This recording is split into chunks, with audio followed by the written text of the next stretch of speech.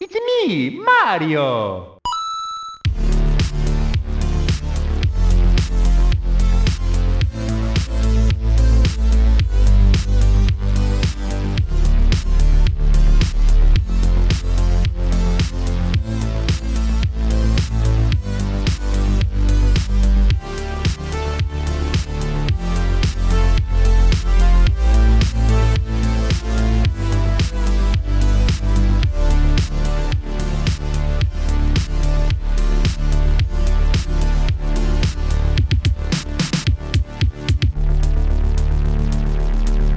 Hey everyone, welcome back to another episode of NXpress Nintendo Podcast, the official Nintendo podcast of GoombaStomp.com. I'm your host, Cameron Dax, and joining us we have games editor Mark Kaleroff. There's too much stuff to buy. There's entirely too much stuff to buy, and with us to discuss said stuff, indie games editor Campbell Gill. You know me, I'm all about the stuff, especially when that stuff is Legos and games together. Yeah, it's truly ridiculous. So Nintendo, I guess not Nintendo, but I guess Lego company announced today a incredible looking Lego set. It is a question block from the Super Mario Brothers series, a 3D question block made entirely out of Legos that kind of unfolds into a Super Mario 64 themed set. It looks insane. What do you guys think about this thing?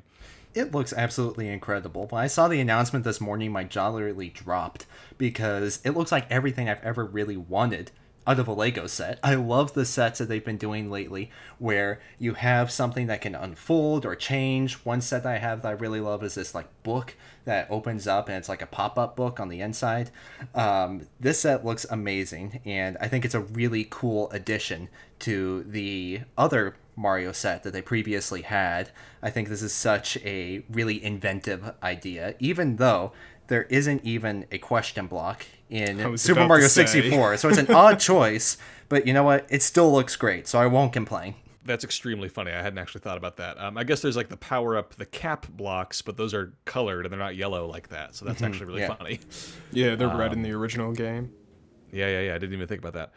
Yeah, so, and it's funny because it's actually, you brought up the comparison to the NES set that they made recently, Campbell, and this one's very different than that. The NES set was kind of a love letter to the 80s in general. It had a little TV, and then it had the NES that, like, quote unquote plugged into it, and then on the screen there was like a thing you could rotate in the back to make it look like Mario was moving through level 1-1. An incredible Lego set, to be sure, but very different than this one.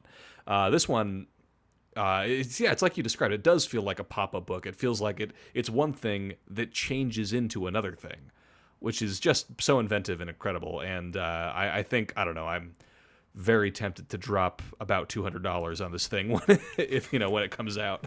Frankly, I was expecting ready it to be to. more. Yeah. Yeah, I'm ready. Did you guys have it? It's interesting because I don't particularly like the Nintendo Lego sets that they've been making lately. The ones that are like AR games.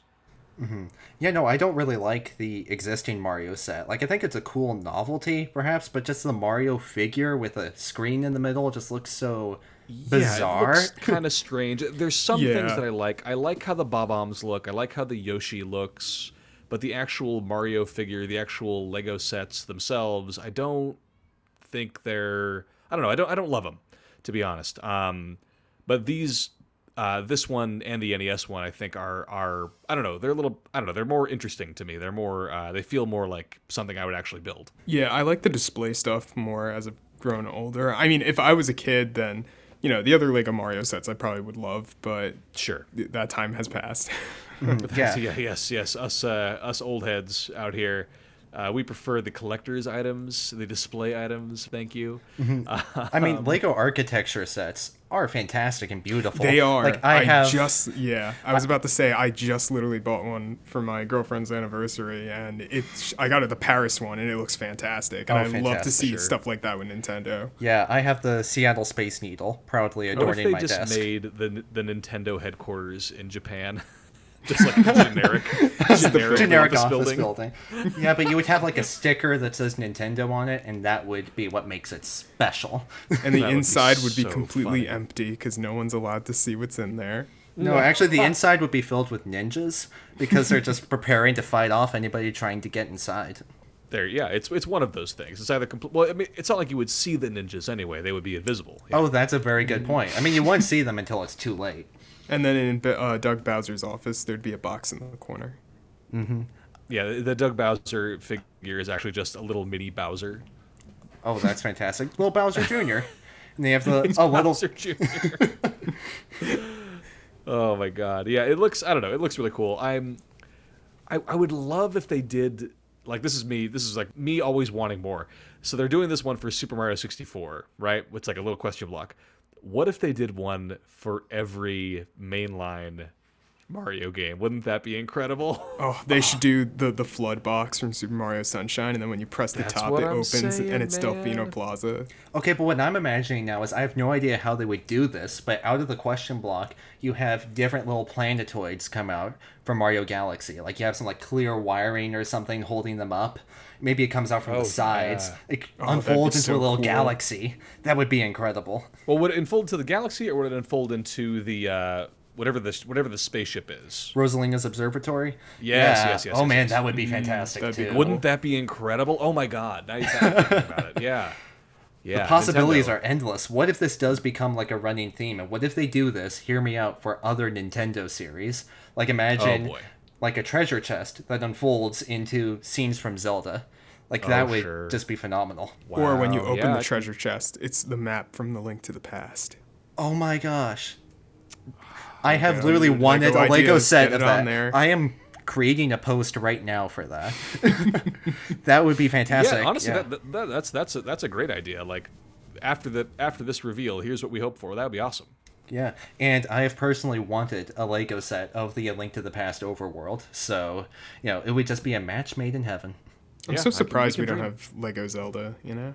Yeah, people have been wanting that on Lego Ideas and posting ideas for so long. It's weird that it hasn't been picked up yet. I think it'll I happen. mean, It'll I don't happen know. eventually. I don't know if it's weird as much as Mario's just so much more recognizable.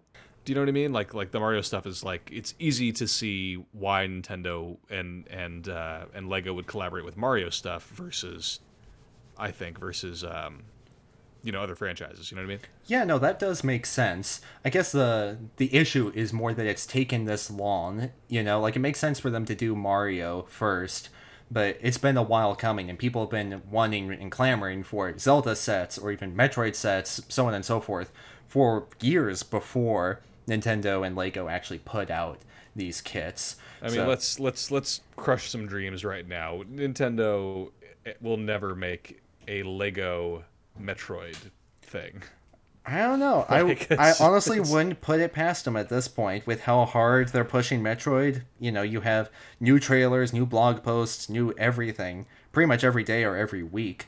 So it wouldn't surprise me if they tried to put out some sort of, collectible, maybe limited edition Metroid thing of some sort. I know I've seen plenty of Lego Ideas campaigns for it. Okay, well, that would be cool. Now you've got me thinking about that too. Shoot. All about creating vain, empty hopes. Oh yeah, thank you, Campbell, for that. Damn.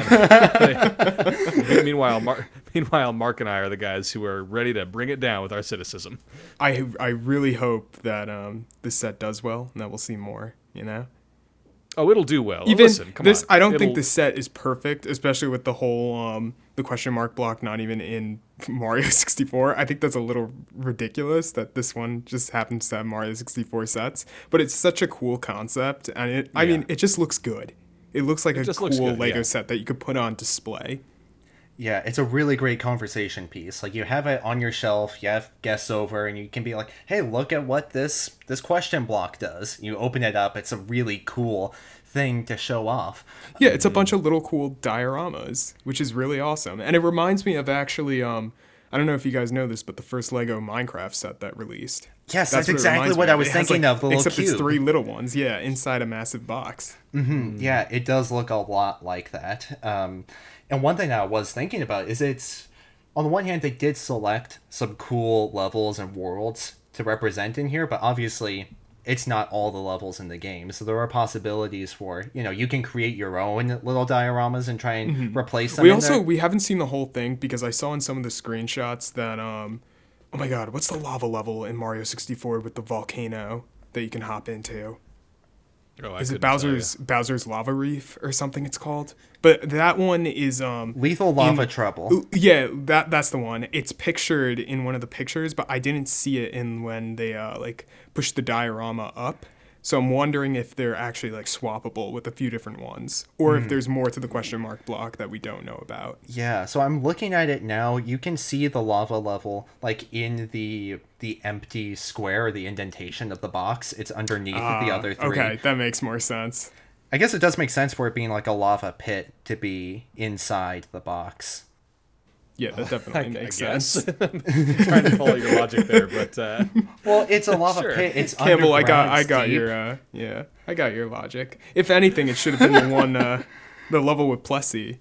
Oh yeah, That's that what would it should have been. Yeah. Oh man, a little 'Cause that was Lego literally plus. in the dry, underground. dry Yeah. docks. Oh, Dire Docks? Dire docks. What did I say? Dry docks. Those docks are not very Drain the dry. water. That's funny. Yeah, dire docks. Yeah, that would make more sense. Yeah, it looks really good. I want it. I'm hoping that it doesn't. Like, man, I don't know. I'm hoping it doesn't like sell out immediately. Sometimes it's really hard to get those Lego sets. I don't think you can get that NES one right now, unless maybe secondhand. I don't know if you can get it from the No, Lego store I actually saw it a few weeks ago at the Lego store. Literally like 2 Really? weeks ago. Yeah. I don't know if your Well, mall shoot. has like a Lego store, but they usually have it stocked. Well, there's one near me that has a Lego store in it. Yeah. Yeah, I'm gonna say that in the next by the time the holidays roll around, I think that thing's gonna start becoming a rare set. Yeah, I totally. Which agree, if you yeah. know how Lego sets work with the whole rare, uncommon, retiring, then Yeah. you should probably buy it by It's like if the you, beginning if of you see next it, year. You know. Yeah, I was gonna say if you see it, get it. Like if you have the opportunity and you want this thing, like just go for it first chance you get. I think you're totally right. Yeah, I was seeing it sell out a lot at first, and everyone was saying it was hard to get. Especially the people at Nintendo Wire were struggling to get it, but now I see it everywhere. At least the at the NES Lego one? store. Yeah. Yeah. Well, they do like other printings, not printings, but you know what I mean. Like they'll like release stuff again after like a year or two. You know what I Oh mean? yeah, Like, yeah, yeah. yeah. A lot of their popular stuff they'll do that too. But other times, it's a licensed deal, so Right. it goes for a specific amount of time. Especially if it's a console, I think that license is gonna run fast. That's a good point. Yeah, I guess it remains to be seen what they do with this Super Mario 64 themed one. But the point is, it looks really awesome. Give us Hopefully, in our wildest dreams, it'll lead to it'll lead to more Nintendo themed sets. Who knows? Now, do I it'd be buy awesome. this question mark block or do I buy the Switch Lite with Palkia Dialga? Ooh, Why that's the not ultimate both? question. Why not both? Yeah, Just Incredible. go into debt for both gaming Flip a coin. paraphernalia. flip a coin. That's really funny. Yeah, I think that's. I don't know. I think that's the move, guys. Just go into debt, get Legos, get Switch Lights. That's it. Be buried in a bathtub full of both of those things, and you will be happy in this life. Yeah. Anything else we gotta say about this thing? It looks awesome. I don't think there's much more to say beyond than it looks incredible, and I hope it leads to more stuff like this. I actually have one more thing to say. Please. I cannot wait to pick up the penguins from the cool mountain side and throw them off the diorama. It's only natural. It's a rule. Of course. You have to murder penguins whenever possible. Did you also I- notice that Yoshi is on the back of Peach's castle? I did. That was such a Oh, cool I didn't detail. see that. How did I miss that? Yeah. Incredible. And when you open up Peach's castle, it could flip open, and the painting to the lava reef level that's under the question mark block is there too. Well, and here's oh my gosh, I can't believe we didn't even mention this. The real best part about the set is that if you dig really deep into it, you'll actually find Luigi in the set.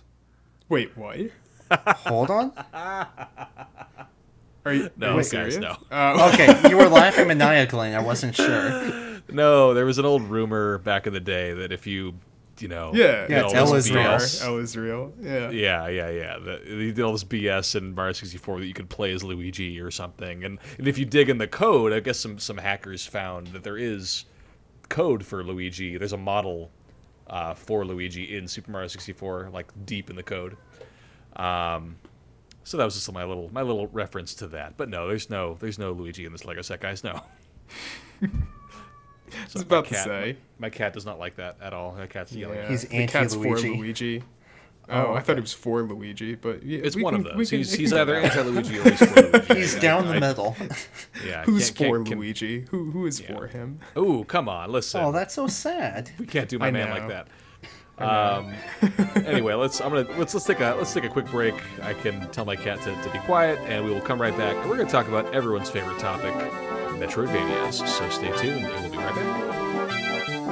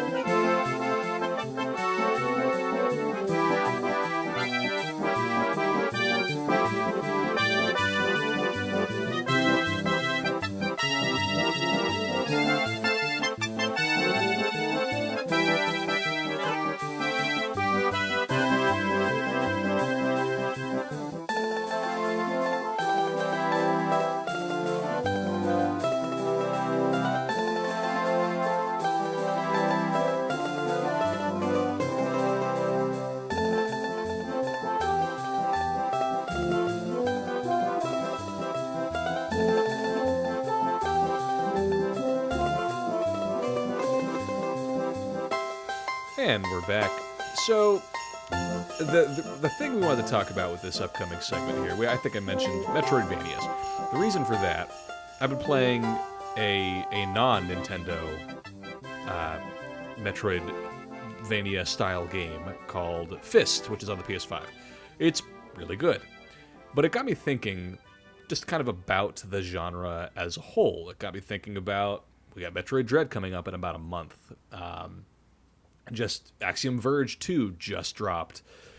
Lots of these games have been coming out lately. I feel as though it's just kind of worth talking about the legacy and impact of Metroid, about what makes a great Metroidvania, what makes a Metroidvania in general. Why do we call it a Metroidvania? All that kind of stuff. So I just thought we'd kind of have sort of a freewheeling discussion about. I know this topic's been covered a gajillion times in other podcasts and on the website and, other places, but it's the first time we three have ever had this conversation. You know what I mean? So I thought it might be fun to talk about that. I guess we should start with, have either of you played... We talked a little bit last week about, or was it 2 weeks ago, about the the Super NES Classic and That was 2 the weeks games ago. we've been playing on that. Yeah. You guys have both played Super Metroid, right? But of course, Mark. Listen, it's fine if I you haven't. I'm haven't. just curious. Okay, so here's the thing.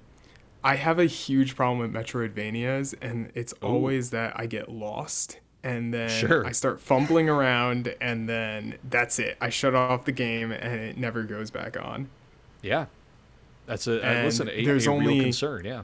Yeah, there's one Metroidvania, though, that I can replay over and over, and I absolutely love, and it's the Ooh, second let's try to half guess of it. Hold on, whoa, whoa. Metroidvania. There you go. Let's hold on. Let's try to guess it. Is it Hollow Knight? What? No, is it I just Axiom told Verge? you. Oh, I didn't hear you. Which one was it? Which one? I didn't hear you. I'm sorry. Which one was it? I said it's the other half of Metroidvania. So it's That's Hollow Knight really then. funny. So it's Hollow Knight, right? That's really Of funny. course. Which Castlevania? Was it one of the GBA ones or Symphony of the Night? No, literally Symphony of the Night. I absolutely Awesome. love Symphony of the Night. Just the whole, Yeah. just everything about that game. At first, that was another game like Super Metroid where I got about a quarter way through. I played it back on PS4 when the Requiem collection came out, and I got stuck at I think it was like the Richter Belmont boss. Slight spoilers, but So that's Yeah, why it was for like- this 24-year-old game. Yes. well, we don't. It may come to Switch, maybe. Yeah. Okay. you know? We should There's talk a about chance. There's a chance. We Limited should run talk games. about They're that. putting out Why- on physical and that. stuff. Why the heck is Symphony of the Night still a PlayStation exclusive? There's or one no, is it reason. on Xbox as well? Am I crazy? It's been on Yeah, Xbox, it's on Xbox. but currently it's on Xbox, and it's yeah. on mobile and PC. It's So- on mobile before it Yeah. came to Switch. Yeah. Well, I know the That's reason for that crazy. though, because Konami. Tell me. That's all. Oh, Yeah, man, if Symphony of the Night came to Switch, that would be such a gosh darn game changer. Yeah, I've been waiting for Symphony of the Night to come to Switch because Have you I not haven't played played it. No, I've played Super Metroid, but not Campbell. Symphony of the Night. So I guess this I'm is the good. perfect counterpart for Mark. See, this is good. So Yeah. we've got Mark, who has not played Super Metroid. We've got Campbell, who has not played Symphony of the Night. We have me, who is 1,000 years old and has played both of them. Symphony games, of the guys. Night is so good. It's good. Super Metroid one is of the so few. good. It's one of the few of the genre that I've actually completed. I've seen it all the way through, both castles in Symphony of the Night. Right. Well, and I think now is a great point to talk about. So when we say, because people who work in the games media industry love to throw around the phrase Metroidvania, right? What do we mean when we say Metroidvania? When I think of that, I think of a 2D side-scrolling action game with heavy exploration and movement elements. Is that I would That is classify it exactly. as a platformer with action and backtracking. Is it a Backtracking, yes. platformer though? I mean, platforming is an element, but I would classify I it more think- as an action or adventure game. Well, I mean, that's it's that's a where it 2D, gets- yeah, it's a that's where it 2D gets- game, but because- what Metroidvania do you know that doesn't use platforming? I'm not saying that Yeah. it doesn't use platforming, but I'm referring more to the emphasis, whether it emphasizes making tricky jumps or whether it emphasizes using items to open new paths forward. And if you play, Super Metroid or even modern That games is like true. Hollow Knight, it's more about the items and, opening up these locked doors or getting past this obstacle. But there is a focus on platforming. Absolutely, you know? it's an element of it. let's say this, maybe not platforming, but like movement or traversal in some capacity, right?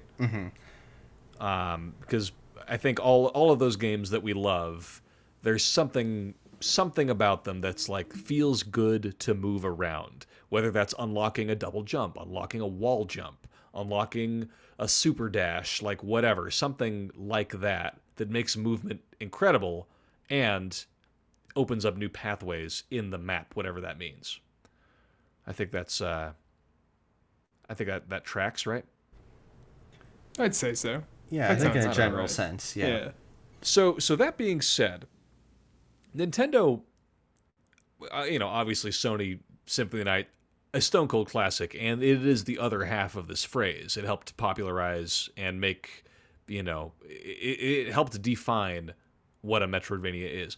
But I think the roots of it can certainly be traced back to Metroid and Super Metroid. I think that's undeniable. And Nintendo really were the company rather that came up with this concept. I think, I don't know. I wonder how much of Metroid Dread is going to be like the older Metroid games. I'm very curious to see how that goes. Well, you'll kind of know if you played Metroid Samus Returns. Because isn't it a the same great point. developer? It is, yeah. It is the same Yeah. developer, and So and I it'll guess probably that- be like that. and it might lead to another point of conversation. Did either of you guys watch the recent Metroid Dread gameplay trailer? I did, No, yes. because I actually want to play Metroid Dread, and I heard not to. I also want to play it, but I watched Campbell, the trailer you said, before. Campbell, you were the one who said not to watch it. Exactly, In the chat. because I watched it. And then I saw all the... Man, I mean, it is an amazing trailer, and it shows off so much cool stuff about the game, but, like, there were so many things in there that I wish I didn't know, because playing the game and seeing what was shown in the trailer, using diplomatic language here, I would was gonna be say, incredible. I appreciate Like you. the Super Smash Brothers Melee stage thingy that you guys know what I'm talking about, but let's I know, not I say know it. something about that, yeah. Oh, man. Well, Campbell, I do appreciate you using, as you said, diplomatic language, because I too have not watched this trailer. It's interesting. Good. It's weird. Trailers for games generally, like, yeah, I'll watch it. I don't give a damn, because, I don't know. It's tricky unless there's like a major plot beat that's being spoiled. It's like, yeah, doesn't matter, because the watching something and playing something are so entirely different experiences. Do you know what I mean? So I feel as though watching a Metroid Dread trailer wouldn't spoil it for me, but Campbell, do you feel like things were spoiled for you? I do, absolutely, because it shows off things that would be really amazing to discover in the moment because of what they mean for the Metroid series, people who like Metroid games. There were some callbacks or some things that would be really cool to discover as you're playing through it. So it did show a lot of great gameplay that wasn't necessarily spoilery or anything like that, but there were just a handful of things that radically changed the way you really perceive what the game is going to be about. Interesting. Wow. So yeah, it reveals a lot of big things, and presumably, I can only assume that the major things that the trailer showed are revealed early on in the story. But the fact that it was held back for so long really suggests that there was an element of surprise there that would really be valuable. I think to me that's why I'm never really bothered with this kind of a thing in a game trailer, because it's like, well, if they're showing it in the trailer, it's probably going to come up within the first hour of gameplay. Right. Yeah, no, I've never been really focused on spoilers or really upset about a trailer showing off a specific character or story beat or anything, because just like you said, if they're showing it off, it must not be that big of a surprise. But there are cases where it's different. With Super Mario Odyssey, I remember when that was coming out, people were mad that they showed off the dinosaur, the dragon, the boss fight with Bowser in the clouds, and it was like, there were so many surprises in that game. Like, all that stuff didn't matter, And that was a central mechanic of the game, too. It's not like it was this really hidden surprise that will take you I think by maybe shock. the dragon shouldn't have been spoiled, because I feel like that was... Because that stage is literally like the boss fight. That's the only thing to really do there, besides like 10 extra moons or whatever, which is no time whatsoever. It's probably the one stage everyone has completed from that game. Right. But, I don't know. I don't want to watch the trailer because Metroid hasn't had a game in so long, or at least like, a new mainline game. So I don't want to watch it because I really want to get into the franchise. But at the same time, if I did see it, I feel like I would still be so surprised by whatever Metroid Dread is going to hold. Like Metroid Samus Returns on 3DS, even that one people said had a lot of surprises. Meanwhile, isn't it just a remake of Metroid 2 on Game Boy? Right, it's a remake and a reimagining. But that's what makes these kinds of trailers great. On the other hand, is that there's the implication that if they're showing off so much in a trailer right now, months before release, imagine what the actual game is going to have. If this is so much surprising, imagine what surprises are going to be left further into the campaign. So it's just like how when you watched the Mario Odyssey trailer, or another example that comes to mind is the January 2017 Breath of the Wild trailer that showed off the story. Yeah. It showed off tons of the game, but really it only scratched the surface of everything there is to do in it. And I have a feeling that obviously, Metroid Dread isn't going to be as big or expansive as Breath of the Wild, but it will have lots that can take players by surprise, really catch you off your feet. So I'm not really too concerned that it showed its full hand at this point, but it does suggest it's going to be such a needs advertising. Yes, exactly. I know people, obviously if you're a diehard fan, you should know not to just watch it, but it's important that they get the stuff out, Let me be very clear. There are dozens of diehard Metroid fans, okay? Dozens of them. But they should know by now that if they don't want to be spoiled, then maybe they shouldn't be watching every single thing that comes out. And what's really cool is Nintendo right now is doing the Metroid report every single week. Exactly. It shows off new stuff, which is really, if you haven't read them, by the way, you should, because they're great pieces of information and they have a lot about the game that you probably don't know. But it's not like stuff that'll get massively spoiled. It like goes over some Samus's moveset and her origins and stuff about the Chozo and the planet she's going to. And it's all basic stuff, but it's stuff that'll get you excited. There's one really cool piece about how it's the history of Metroid, and it does a great job at telling you what you need to know before you play this game, in case you haven't played the other 4 entries, Yeah.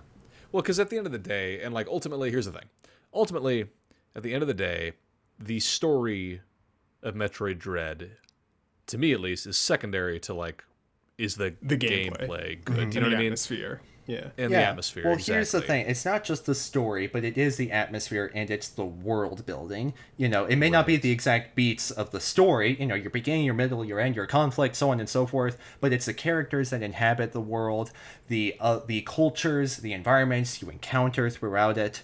That's what really makes a Metroidvania memorable when you have such interesting Right. environments to explore. So I'm not really concerned about Metroid Dread spoiling the story, but it is the environment, it is the things you discover throughout it. That's the things that I think are really perhaps precarious to show off too much of. And that's where I think Right. this trailer goes a little too far because it reveals more about the setting. That's, yeah, that's very fair true. enough. That's fair. Yeah, that's fair enough. So, But watch, all that- this stuff will be like in the first 2 hours of the game. Oh yeah, exactly. And I will say I don't want to spoil the trailer at all, but I will say this: the part where Kirby shows up is just incredible. yeah, it's crazy that they got course. Luigi in Metroid Dread. Unbelievable. I know, right? It's like And then the part where the Pikmin lifted up Samus's ship and brought it. Yeah, and oh my gosh. I would play that. When Olimar sucked it up and left. Yeah, And then like a I would- Loftwing incredible. showed up for some reason. Like there's just It was yeah. unbelievable. Yeah, it was. I loved it. So that being said, so to bring it back around to like the general topic of a Metroidvania, so obviously the Switch has had, I don't know, kind of an unending stream of Metroidvanias, in my opinion. It feels like every couple of months we're getting a new one, or something's being ported over, or there's an indie game that's like taking inspiration from something like that. I can't remember which one of you reviewed Axiom Verge 2. That was me. That was you. So, like, comparing that to Metroid, I guess I don't want to make the direct comparison because obviously Axiom Verge is specifically a love letter to Super Metroid. Campbell, you gotta play. You gotta not Campbell. Mark, you gotta play Super Metroid. I can't express it enough. I want to play it, but I don't know if I should play the first Metroid. You do No, not you need don't. to I play feel the like- first Metroid. I feel like, though, I should play them in order because I really want to get into Metroid. No, you really don't need to. here's I've what I'll played say. the first Metroid. You don't want to put yourself through that. Maybe Every here's what I'll why? say. Here's what I'll say. They're all If you good can- games. If you They're, can from get it's what an I know. NES game. if you can So? get your hands on Zero Mission, play that. I get The your GBA drift, one? Cameron, from Documents Online. What did I say? Am I contradicting myself? Downloads. Ooh, listen. The All only I'm way to saying- find all I'm it. Oh wait, no, saying no, no. is- It's on 3DS. I was going gonna say what it's. You don't have to do anything wait, that no, the it's Nintendo not. It's on the Ninjas will Wii get U you for. eShop. It Yeah. is on It's the on Wii the U Wii U eShop. eShop, yeah. And we all still have our Wii U's hooked up, of course. Again, there are dozens of us. Dozens. Truly, dozens. Almost as many as there are Metroid fans. Oh my god.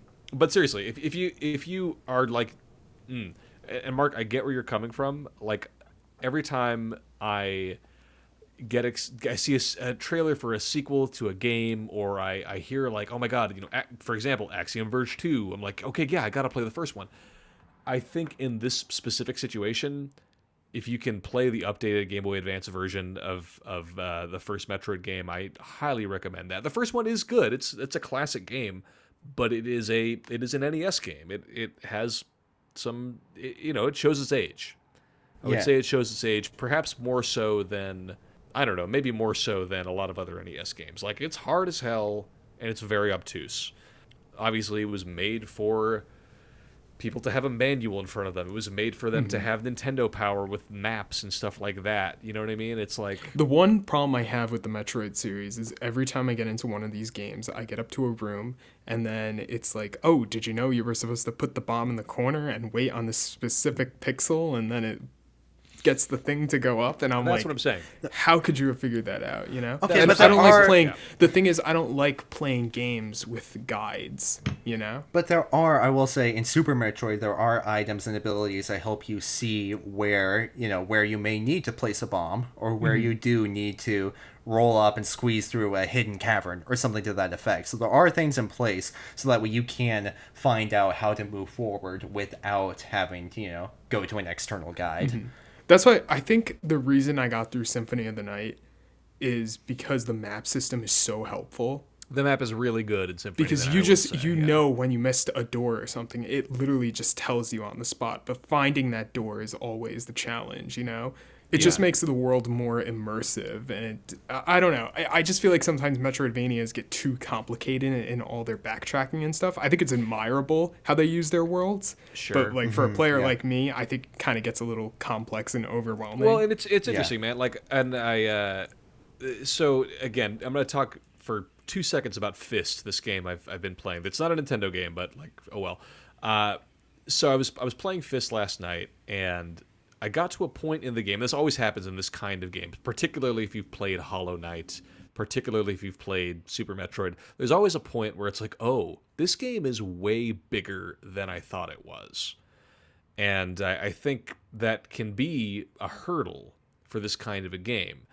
Is like, okay, I'm having a great time. It's, you know, I'm bopping along. I've got lots of powers. I've got some good, you know, I've got the double jump, whatever.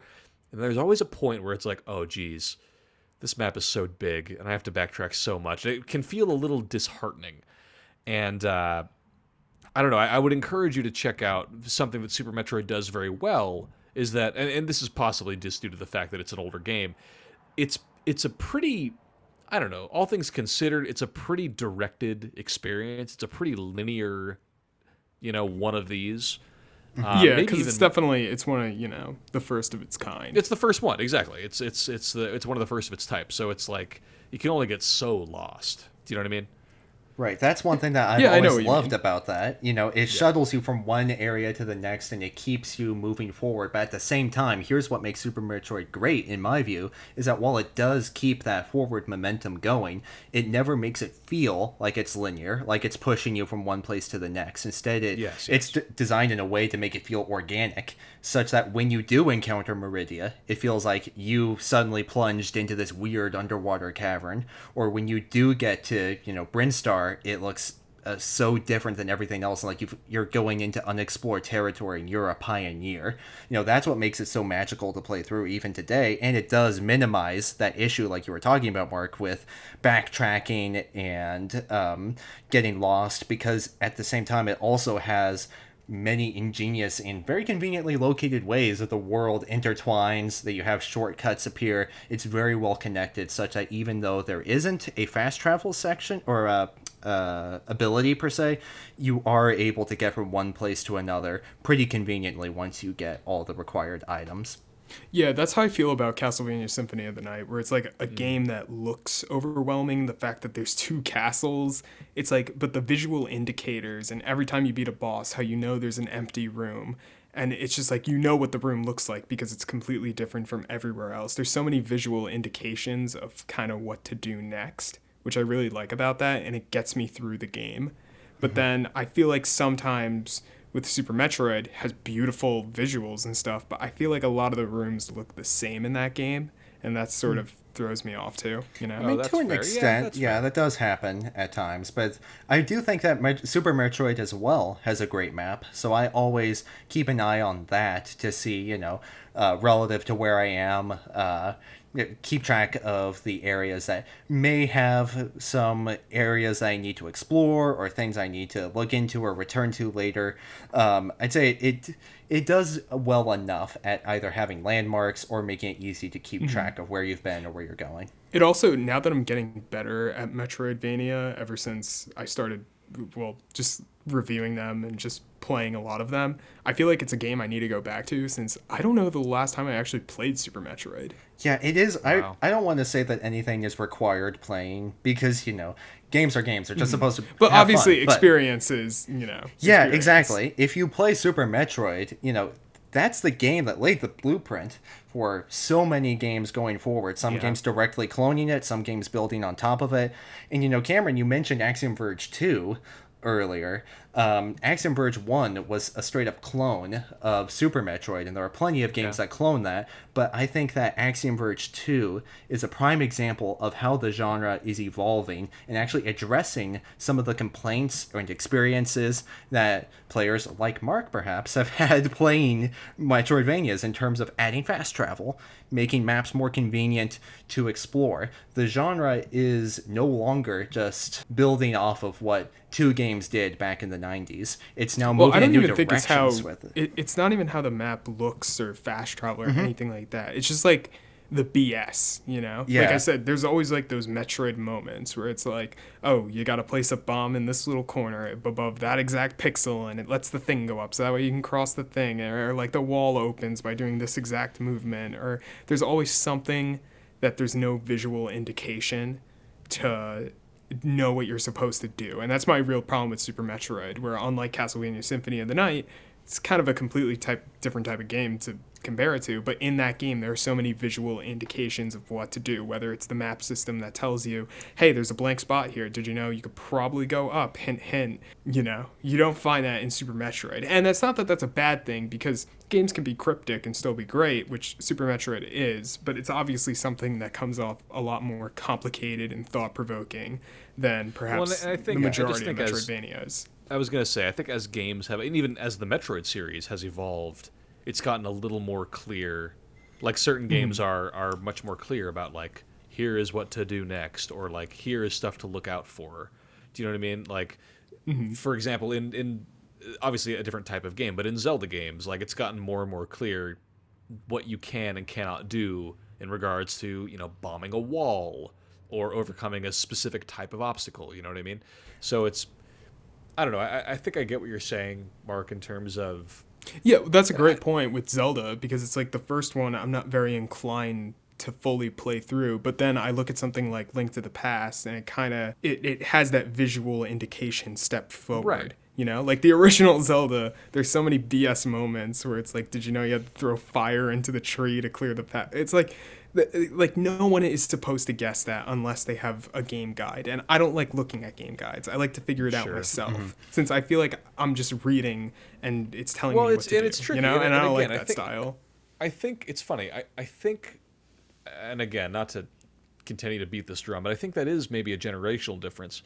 Is like games were meant to have guides. Do you know what I mean? Because that's very true. Renan wrote a great article on the website about how Zelda, how the guide is the way it should be played. Exactly. Like, you should Zelda play with 2, the guide. for that matter. Yeah, 100%. Zelda 2, Zelda 1, like...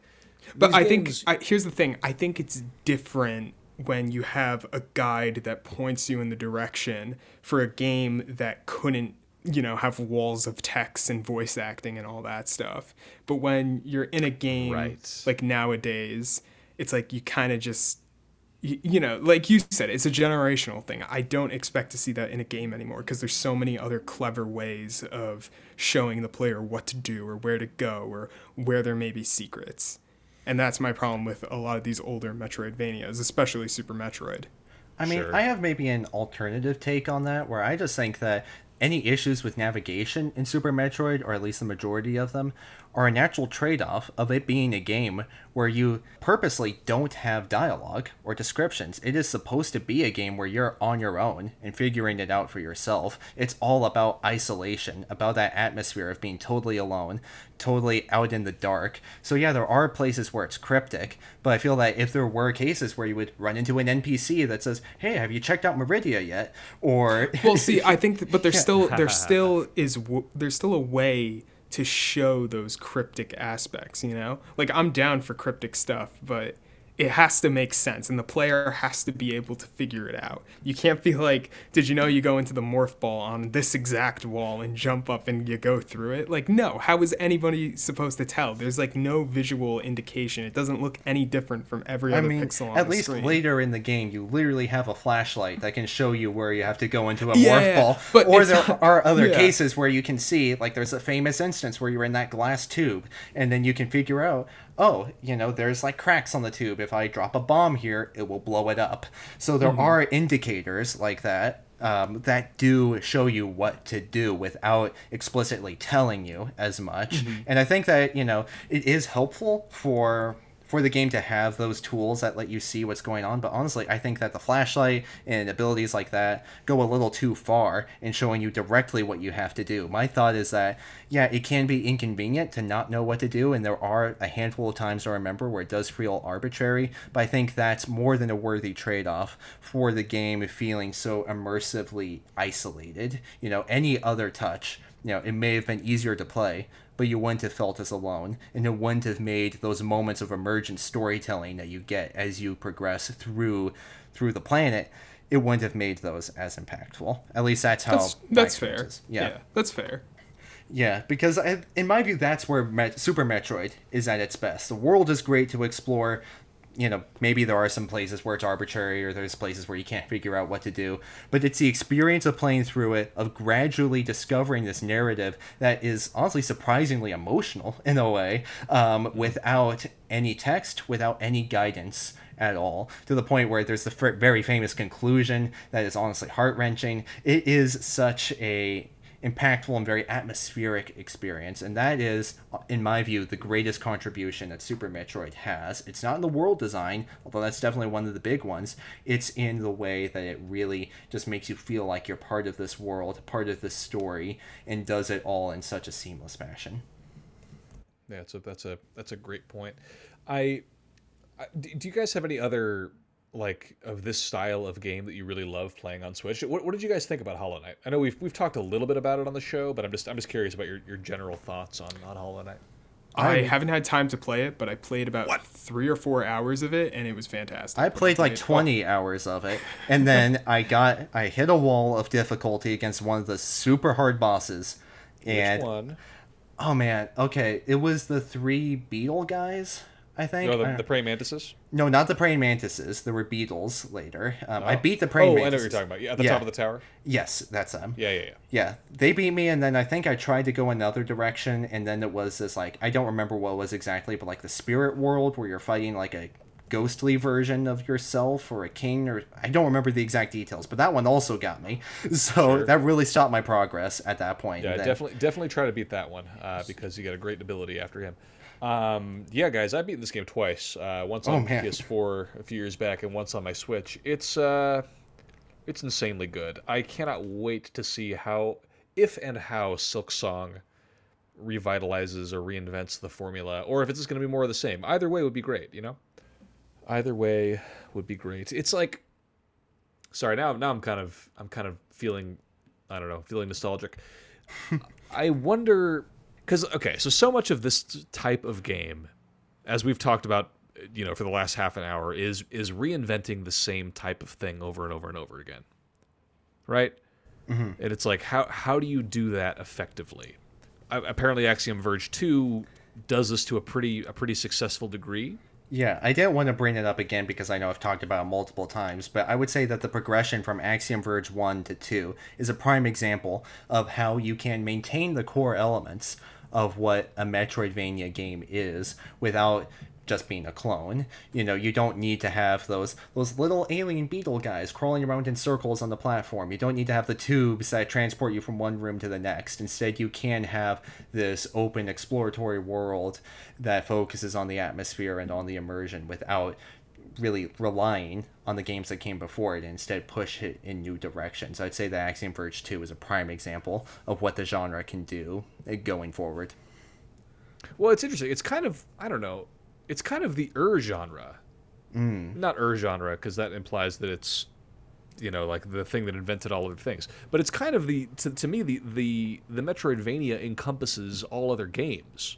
As we talked about earlier in this discussion, it can have amazing platforming. In the case of something like Hollow Knight, or perhaps other Metroid game, Samus Returns, for example, like really incredible combat, whether it's close range or long range. It can have immersive storytelling depending on the type of game. I don't know, this type of game can do so many things when employed well, even if it's just like a generic clone of another type of experience. It can do stuff that no other type of genre can do. So I don't know. I think, I don't know. The point is, guys, I'm very excited for Metroid Dread. You know what I mean? I'm excited for Metroid Dread. I'll tell you what. I'll start playing Super Metroid, right, in my free time, because now that we're back in college, it's a disaster. But in my free time, I'll start Super Metroid up. Well, here's the thing. We're gonna talk about Metroid more and more and more as we get closer to Dread. I know Patrick wants to come on and yell at you guys about old Metroid games. Like, I know that's a thing that he's gonna it's a yell thing at we've me talked about for a lot of things. But it's a thing we've wanted to do for a long time. So I imagine we'll kind of keep circling back to this discussion because there's just so much to talk about. Whether it's talking about a specific game or the genre as a whole, or design elements that we think they do particularly well. I think there's a lot to mine here. There's a lot of I don't know. There's a lot of stuff to glean from these kinds of discussions, I think. Yeah, you're So right. yeah, I think it's a topic that is worthy of further discourse, in my opinion. That being said, is there anything else we want to add to this particular discussion about Metroidvanias / Metroid Dread / Super Metroid? We need remakes. We of need some gosh. Castlevania Symphony of the Night. I almost got very. I almost cussed a lot right there. Yes, we do need some dang remakes, Nintendo. I just really want to. I really want to get the chance to play Fusion before Dread comes out, and right now it's just not impossible for me. I must have can Craigslist a Wii U in the coming month. Yeah, I was gonna say I am feeling very tempted to dust off my Wii U, pull it out of the deep corners of a forgotten box that I stuffed it in somewhere in my closet, and actually try and play through either Zero Mission or Fusion, because I've not played those, but I really want to get more of an experience with the series. But I don't know how much it's worth. Zero Mission is really good, especially if you. It's how you imagine the original Metroid should be. Do you know what I mean? Like it's very. It's like it plays really well. It controls really nicely. You don't have to deal with any of that cruft. It's just a really good game. Fusion I haven't played, so I can't speak to that. But I really would like to get my hands on it before Dread comes out. I just don't see it happening. The really ironic thing is that Nintendo, in their Metroid Dread journals and reports and everything, that they've been talking about the Metroid series, they've talked about Fusion, they've talked about Zero Mission, they've shown screenshots of those games on Twitter without giving you a way to convenient play those games on their current hardware. It's unbelievable. It really It's is. unbelievable. It's If like only there was a way to play these games. If only. It's so tone deaf. And like, listen, we love Nintendo games. Nintendo, you're doing all right. We like you. But like, oh my God, it's unbelievable that they would reference these source materials and not have an easy way to pick them up and play them. It's unbelievable. I can't. It's fine. It's fine. Everything's fine. It's so fine. With that, I've been your host, Cameron Dax, and thank you. Listen, I don't know. That's all I got. Let's end on a note of frustration. You can find some of my writing over at goombastomp.com. I will have thoughts on Fist, a Metroidvania that I've been playing this week.